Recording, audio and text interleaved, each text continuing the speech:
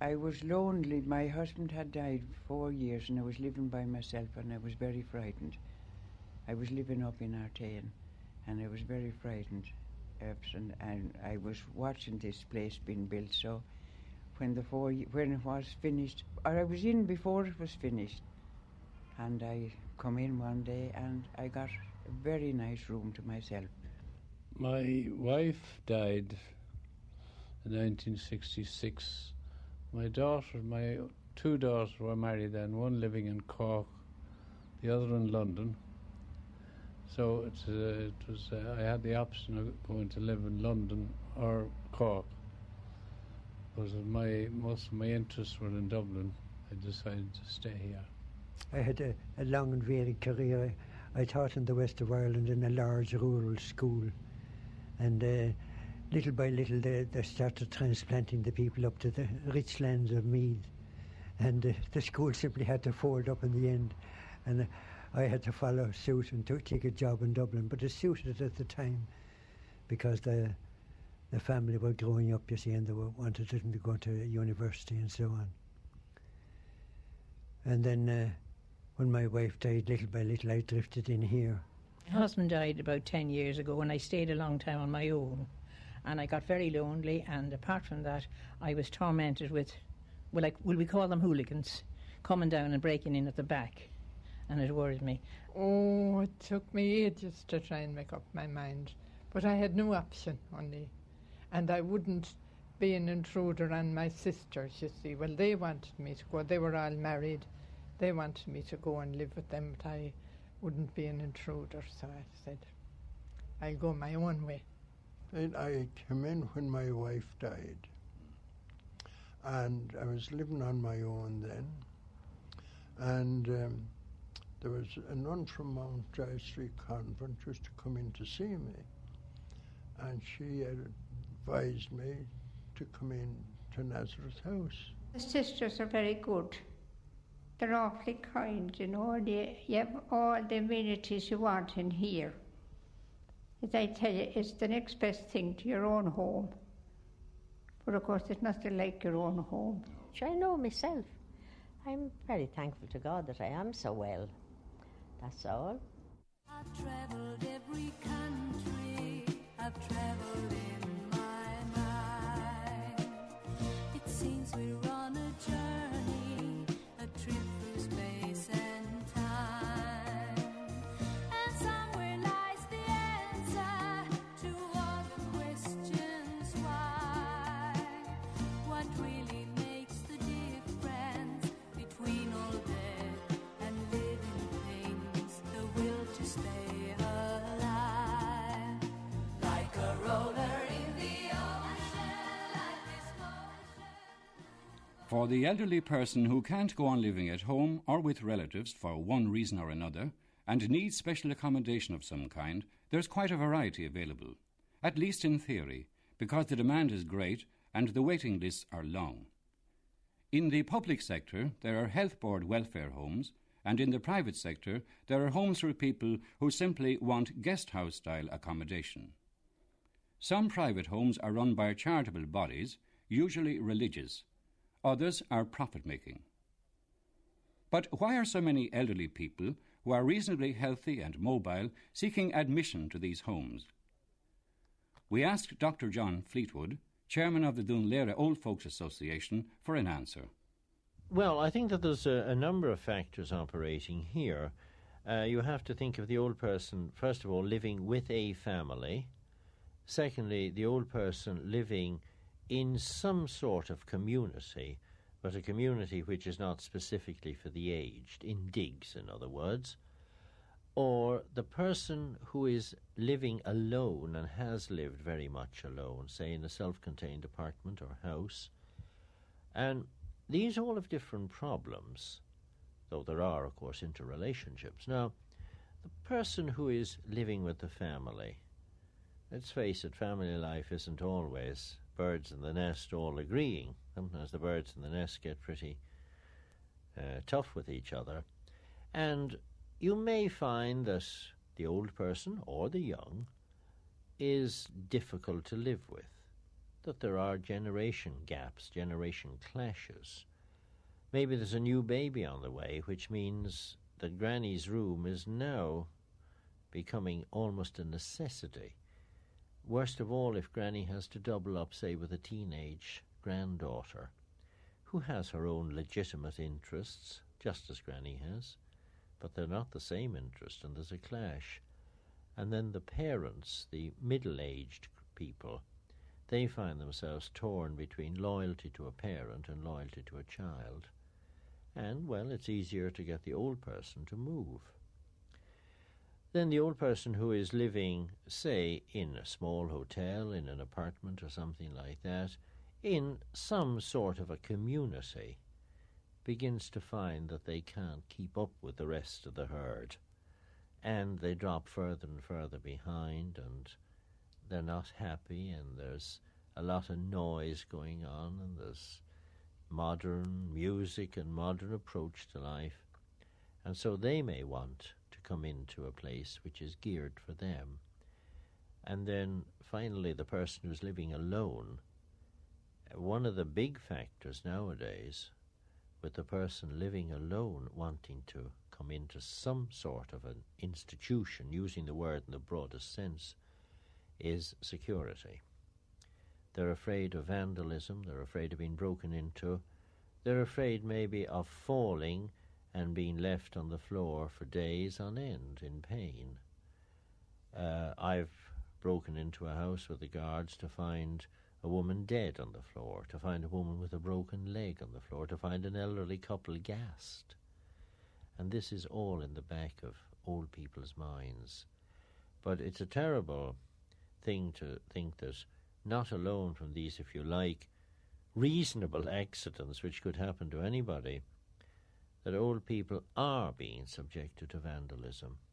We have known of fireworks being pushed through old people's letterboxes, windows being smashed, tripwires put across a door and things like this, which I think doesn't say very much for our standards of humanity. Not just here in Dublin, of course, and that's not what I'm talking about, but colleagues in other parts of the world have told me the same thing. But notably in the Far East, I've never heard them say this at all, where old age is honoured there, where you would no more think of tripping up your granny than you would think of pushing her down the stairs and killing her. I got a chain put on the door, and I always had to say a prayer when a knock would come to the door, afraid I'd get a blow in the head from a bar, an iron bar. And a few times I forgot to lock the door, thought it was shut when it wasn't shut, and was blown in during the night. And then I think someone came in and was scared and went, and there was someone trying to get in. And I was twice invaded. The back windows were put in, broken with stones from vandals. And I happened to be out at the time and came in and got the stones on the floor and the windows broke. And the man next door came and put screws through the windows so that they couldn't open them. And so he put the chain on the door for me.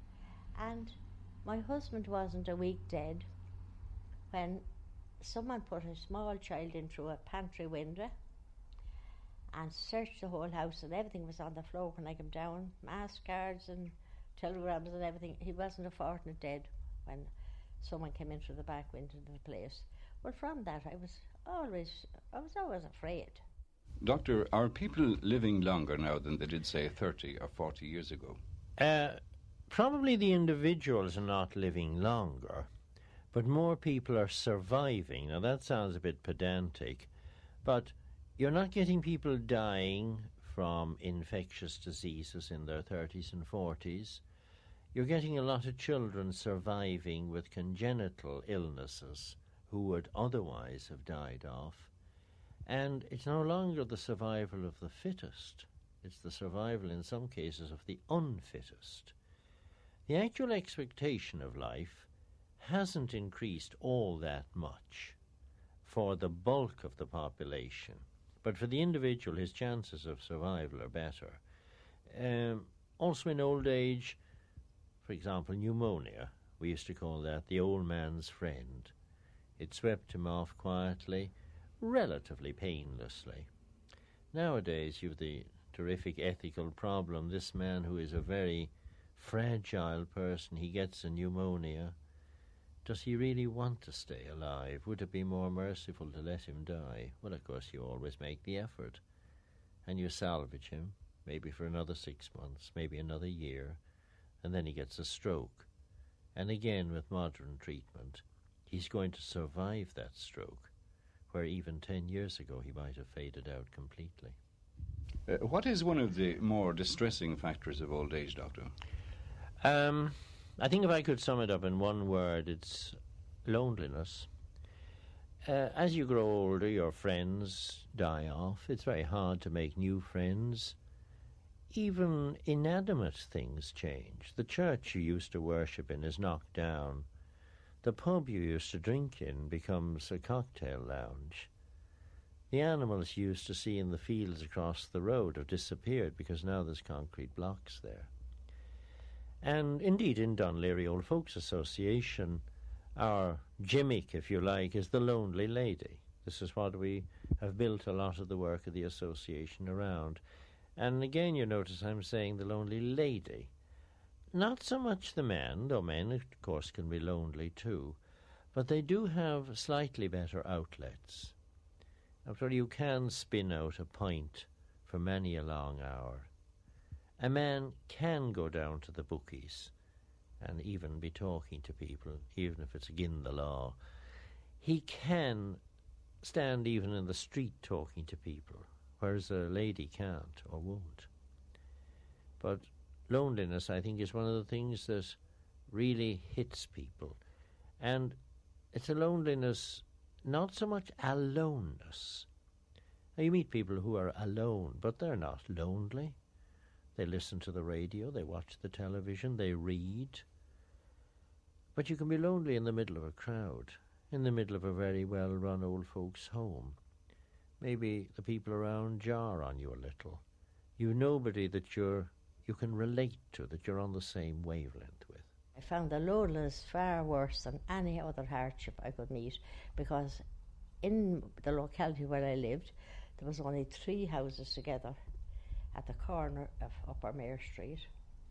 And round about me, I was there over 50 years, was there with people that was my own age and had got nearly as old as myself in that time. And they were all more or less confined to their houses and with arthritis and pains and different things. And they didn't need to pass by my corner at all. They went across to the north wall to go uptown. So that no one ever even passed the door. Some days I saw no one all day. And how used you to pass the time in your house with nobody to speak to? Well, I was very artistic, and I used to do a lot of crochet, and I used to do a lot of... now I take a big picture out of a journal, and it might be a lovely big field, and I might have a picture of 2 of my own relations taken in a field where there were horses, perhaps, and I'd insert that postcard I get into that scene with all other horses and grass round into a bigger picture for my own amusement. I also used to make necklaces from the silver paper off of cigarettes, roll them up and make beadstones out of them and thread beads and different bits of things. I never was idle. I always liked titivating and decorating, made cushion covers and different things like that while I had my sight. But when my sight went, then I could neither read nor do any of this work at all, and it was very monotonous. I'd just sit there all day sometimes to say my prayers. So you got tired of all that? Got tired of all that. I think loneliness is one of the worst things that anyone can suffer from. Do you think a lot of old people suffer from loneliness? Oh, a lot of old people. They do. A lot of old people suffer from loneliness. Should they get senile from loneliness? Get senile from it. And even they get that they can't keep a dog or a cat. That is a bit of company. It's something moving. But they're not able to look after it. A dog must be taken out and exercised. And it gives you a bit more cleaning to do, because the hairs of them is on cushions and things, and you have more work to do if you keep an animal. So you have nothing at all, only your own lone self. Well, tell me, Mrs. Brennan, what is life like now in here in this lovely home? Well, I'm very happy in it because there's a nice crowd of people in it, very respectable, nice crowd of people, and everything is spotless, and Miss Lawler makes us everyone as happy as she can. She shows no favouritism to anyone, everyone's treated alike, and we can lie down on the bed if we're not well, as long as we go down to our meals. The staff, you see, the union they're in, they're not allowed to do any nursing in it, you see. They can't attend on anyone sick or not well. And if we're sick, the doctor's got, and if it's necessary, we're sent to hospital, either to Blanchardstown or St. Mary's. I went out for my birthday on Friday and didn't come back till Monday evening. You can stay out. And what age were you on that birthday? 89 last Saturday. And my niece took me out on Friday and she left me back Monday evening.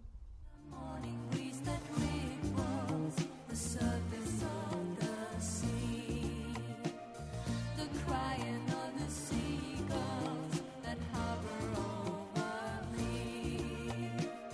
I see it and I hear it, but how can I explain the wonder of the moment, to be alive, to feel the sun that follows every ray, like a roller in the ocean, life is motion, move on, like the wind that's always blowing, life is flowing, move on, like the sunrise in the morning, life is dawning, move on, how I treasure every minute, being part of, being in it, with the urge to move on.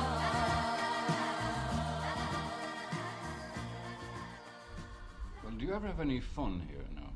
Oh, yes. Oh, we have plenty. We do fun now and again. The ones aren't too bad. We had a party here last Saturday night for Mrs. Buckley. She's an old patient here. Fell here and broke a leg. Was away in hospital for a while. She's 93 or 4. And she gave a party last Saturday night, and there was wine and tea and biscuits and cake and chocolates, and then they'll sing, whoever can sing, and they get up and try to dance, how do you call it, walk round. But they make a bit of sport now and again. We don't be without a bit of fun now and again. But the majority of people are here. Nearly the majority are all over 80, the majority. And they all are tired by that time to go to bed, you know.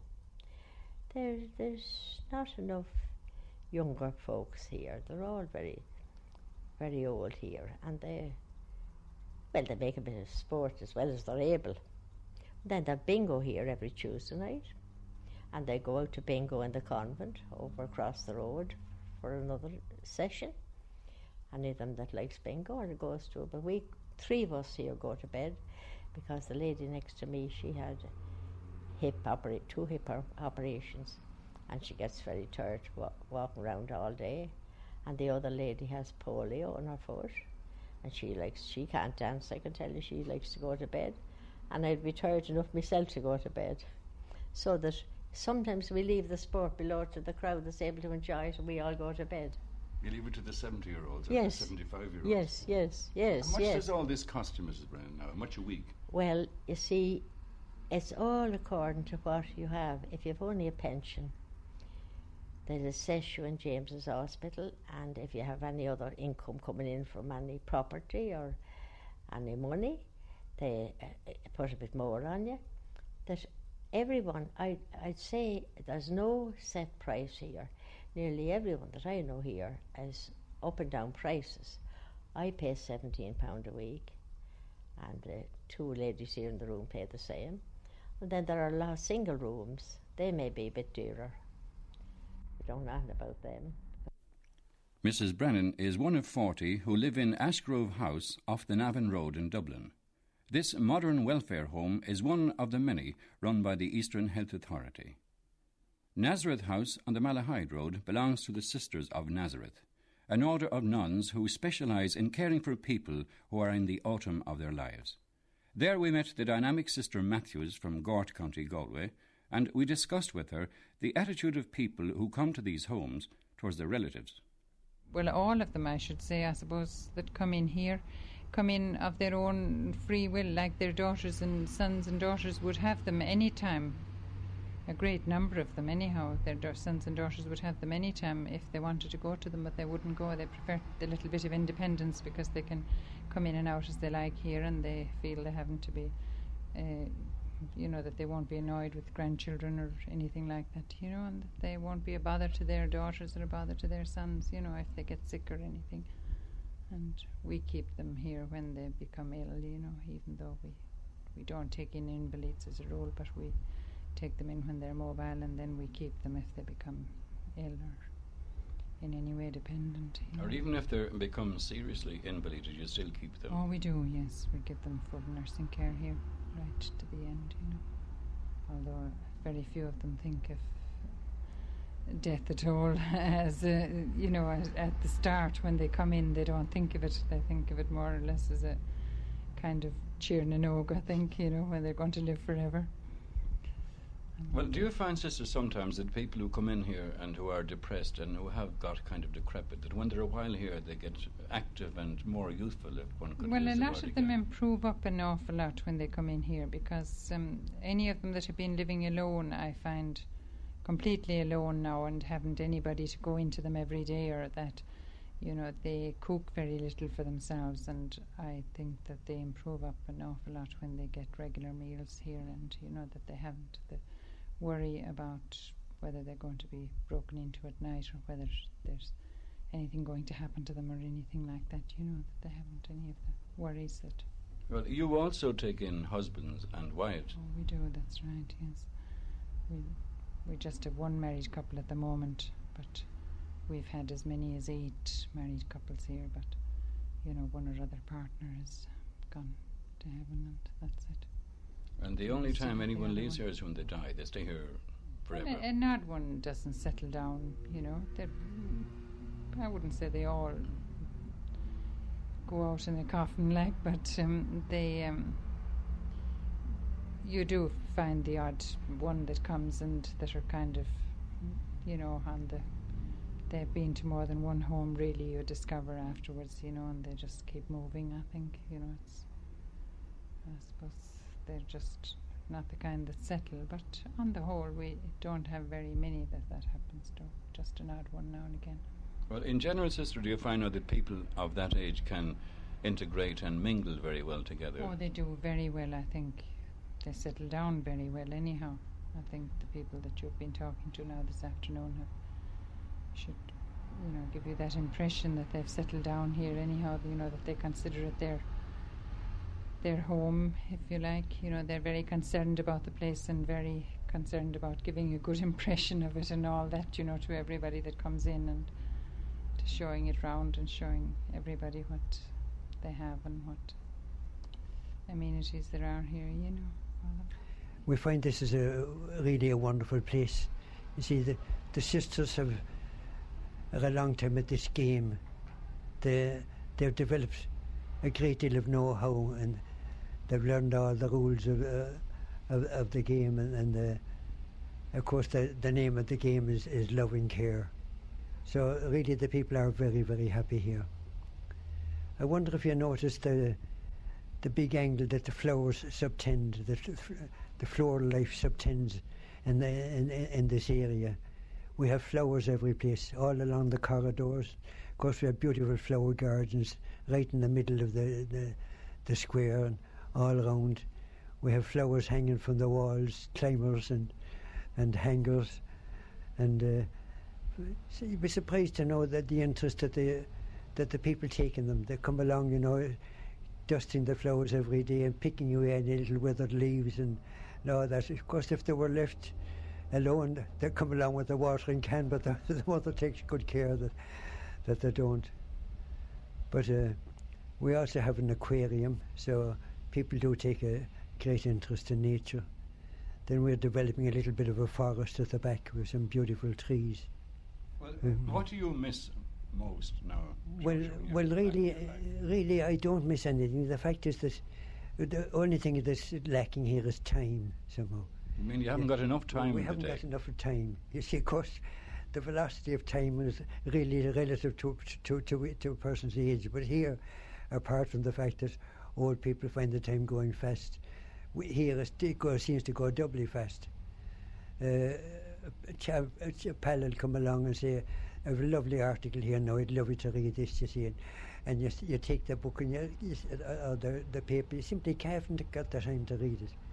You see, even though we've got all the time in the world, we still haven't enough of time to carry out all to develop all our interests. So that on the whole, life is passing very pleasantly. Then there's a great spirit of camaraderie and bonhomie among the people. Some of us wobbling around on sticks, find that it's a great thing to be able to call on some of those people that are still mobile to go out for a packet of cigarettes or a box of matches. Or you find they're very, very willing to help each other. So that there's really a grand spirit in the place. Would it be fair to ask you, Shosha, what age you are now? Well, I'm just coming on to 90 now. Of course, there's no respect for anybody here until you come into the 90s. If you're 70, well, you're only a chicken, and at 80 you're beginning to grow up. But at 90 they're beginning to take notice of you. And of course we have a centenarian, a poor old Mary. Mary Black is a centenarian, and then we have several people 95, and quite a number of people just going on to 90 and past the 90s. Why did you come in to live in Nazareth House? In 1974. And why did you come in here? Well, I sold my house, and I nowhere. I went to my sister, and then she was in bad health, so I decided then that I would look for a place, and I was taken in here in 1974 into Nazareth House. Well, your life goes back a long way, Tom. In fact, it goes back 92 years, isn't that right? 92 years, nearly 92 years. 91 and a half years, to be exactly. Now, you came in from Duleek. No, Dublin, was it? I came in from Duleek in 1888 or something like that. I was only 4 years of age when I came in from Duleek. My parents came in. And after that, then I'm in Dublin then all the remainder of my time. Well, now tell me about the great years. In 1907, I was in the Grand Canal Company, and the first strike under the auspices of the Irish National Dock Labourers took place in 1907 by Jim Larkin. He was the first strike to take place here. It was called the Carter Strike. And that strike was settled by the intervention of the Sir James Doherty, the Under Secretary of State. And not a single person was victimised as a result of that strike. Now, what was it like in the GPO during the rising? In the GPO, when in the GPO, I was sent over under Sean McGarry to the Reese's. Reese's was a house, a jeweller shop there, and I was sent over there for the purpose of erecting a wireless. Over Reese. The wireless was there, but it was dismantled on account of the war, the 1940 war. And after there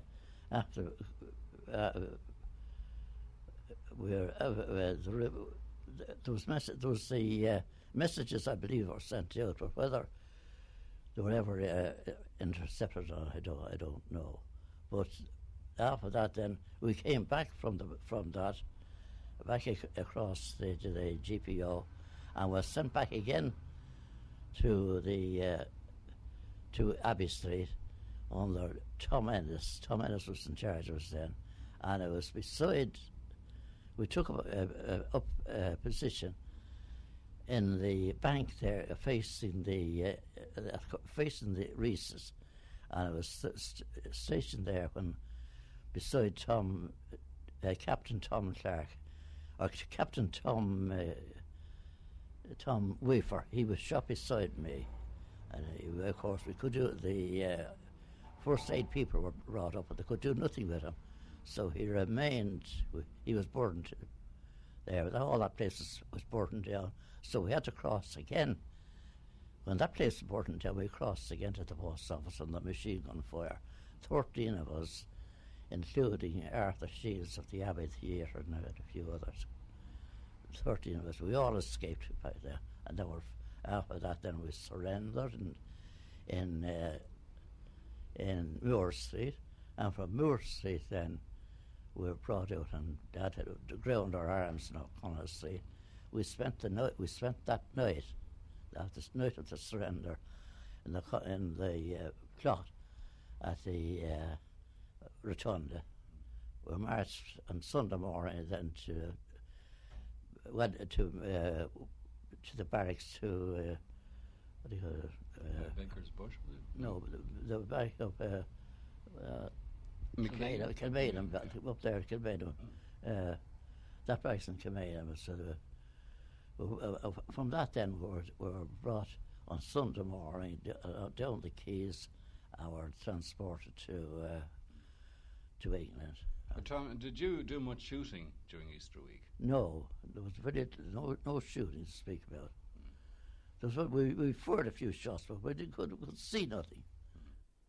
Homes for the elderly are places where many stories of glorious days are swapped, told and retold. And the mental agility of many 80 and 90-year-olds can be quite amazing. And indeed, one begins to wonder, what is old age anyway? Dr. Fleetwood? Age per se is no measure of physical or mental ability. I've seen an old lady of 98 have an operation for cataracts, and everybody said the ophthalmologist was mad. But that lady lived for 4 more years, and she could read reasonably big, clear print. I think that operation was well worthwhile. I've seen an old gentleman of 90 plus who broke a leg have the leg pinned, and he was able then to get around. Okay, he was on a walking aid, but he wasn't in bed getting bed sores and demanding maybe 2 nurses to turn him. It was well worthwhile taking the gamble. I've seen an old lady opened. Everybody thought she was malignant and that the surgeon was mad. In fact, she had a very tiny adhesion, which she relieved in about 10 minutes, and she was back and she lived another 8 years. So age is no criterion of ability. Now, I'm always talking about this in pre-retirement lectures. You have to retire at 65, 95, 45, some arbitrary age. But that only measures how long you've lived. You could be senile at 40. I know people who are elderly, in their 40s. No, Joan and I never go out to a dance. No, wouldn't dream of going even down the country for a holiday. No, we never go out to the local. Those are old people. But I know men of 80 who dive into the winter 40-foot. Men, I'm stressing now, not women. And then walk home a couple of miles and have a good lunch and probably a few jars. Those are not old men, except chronologically. We've got to get away from this idea that because you've lived X years, therefore you are or are not fit to do a job, to enjoy yourself, do anything. I often hear them saying among ourselves when we're speaking, sure, nobody wants you when you're old. You're only in the way. You're not able for the present rate of living. You were brought up more of a quiet, so there was not this bustle and rush for life and money and wealth and amusement and that there is today. And yet if you live out among that, you just feel as unwanted. And that no one wants you when you're old. I've often heard them repeating that. Sure, who wants you? You're dumped in here, no one wants you. That's what you're told. But then there are a lot that their children would have them, but they wouldn't live with their children. They wouldn't live the life their children is living, that hectic rush of a life. They'd be just as lonely because they wouldn't impede the rush that's in the world of present day, discos and dances and rushing here and there and holidays and abroad and everything else. It wasn't in our time. And they wouldn't cope with that, and they wouldn't stand in the light of their children. They said they had their day and their youth when the habits were different sort of amusement to what is today, and that they couldn't impede on their children's life. They made their own life and let the children make their own. In fact, there's plenty here that the people would want them to live with them, they wouldn't stay with them. Like a roller in the ocean, life is motion, move on. Like a wind that's always blowing, life is blowing, move on. Like the sunrise in the morning, life is dawning, move on. How I treasure every minute, being part of, being in it, with the urge to move on. I've traveled every country, I've traveled in my mind. It seems we're on a journey, a trip through space and time. And somewhere lies the answer to all the questions why. What really makes the difference between old death and living things? The will to stay alive. Like a roller in the ocean, life is motion. The Little Sisters of the Poor run 5 homes for the elderly in Ireland, and their newest one, the Sacred Heart Home in Sybil Hill in Dublin, is supervised by the gentle Mother Helen. And she told us how the nuns finance such a large home that houses over 200 people. Well, mainly from part payment of the old people's pensions. And we, 2 sisters go out collecting. People are very, very good to us. And donations, legacies, the people leave us. That's mainly how we do it, really. Well, you've always got some sisters around collecting. 2 every day, Yeah. go to different districts.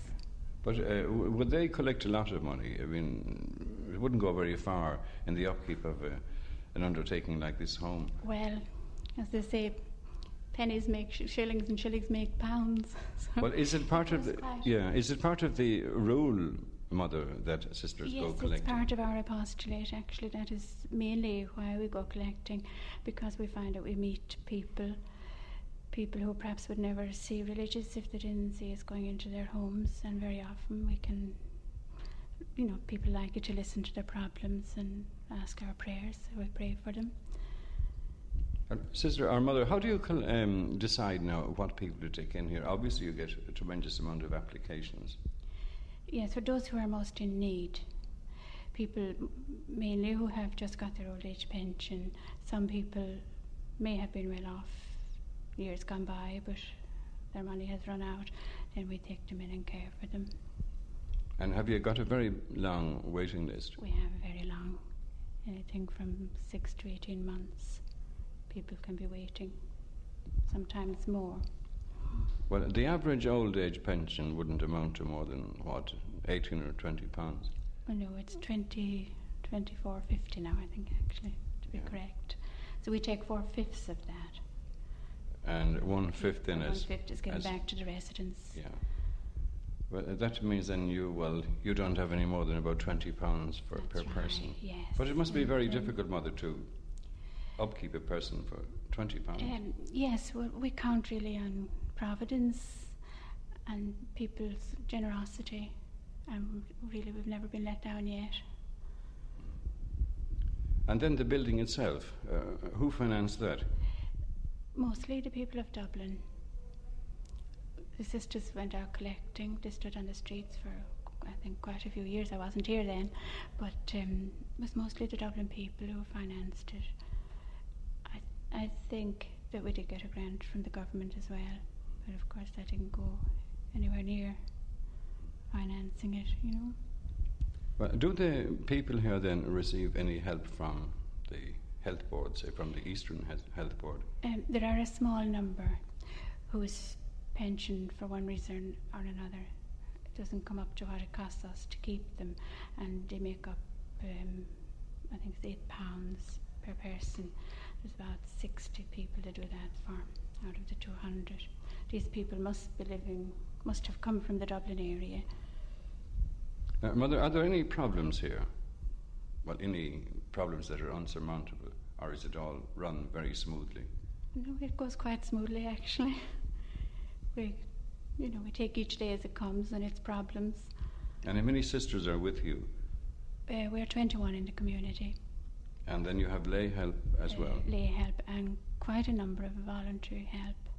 Young girls and people not so young, elderly men, businessmen, who come in the evenings to help us after their work. To tell you the truth, I miss the few drinks and chats with the boys at night. Although I can still go there, but then the sisters are worried about you if they know you're out having a few drinks. Some of them will stay up until they see you safely in. So that stops you from going out. But it wouldn't do to come home half jarred. No. I did that a few times and they were very nice about it, but they're always afraid you'll fall or something will happen to you. You'll cut your head or something, your glasses will go into your eye. You never know what they might think. So I think the best thing is wait until some of my sons collects me and brings me out, have a few jars and they bring me back safe. And then I've no worries. Ending one's days in a home for the elderly holds no qualms, no fears for people like Mrs. Brennan, who claims to have been cured of serious illness in her younger days by the touch of the famous Jesuit priest, Father John Sullivan. They never speak of death. They never seem... No. Oh, every morning you get up, you meet them, and how are you, Mrs. So-and-so, and how are you, so-and-so. Oh, the same as I was yesterday, they'll say to me, or something else. No, I never heard them saying now that their time was up or they might soon die or anything. No, I haven't heard any of them speak of death since I came here. I haven't heard any of them speak of death. And do you think of death yourself? Oh, well, I do. I know that I must go soon, and no matter what turn I get, I always think, well, this is the last. I'll be gone this time. No, I'm not afraid to die. I'm not a bit afraid of death. I'm not a bit afraid to die. No, if you have, as I always say, well, you believe in God or you don't believe there's a God at all. That's only the two ways. Because God couldn't be a liar.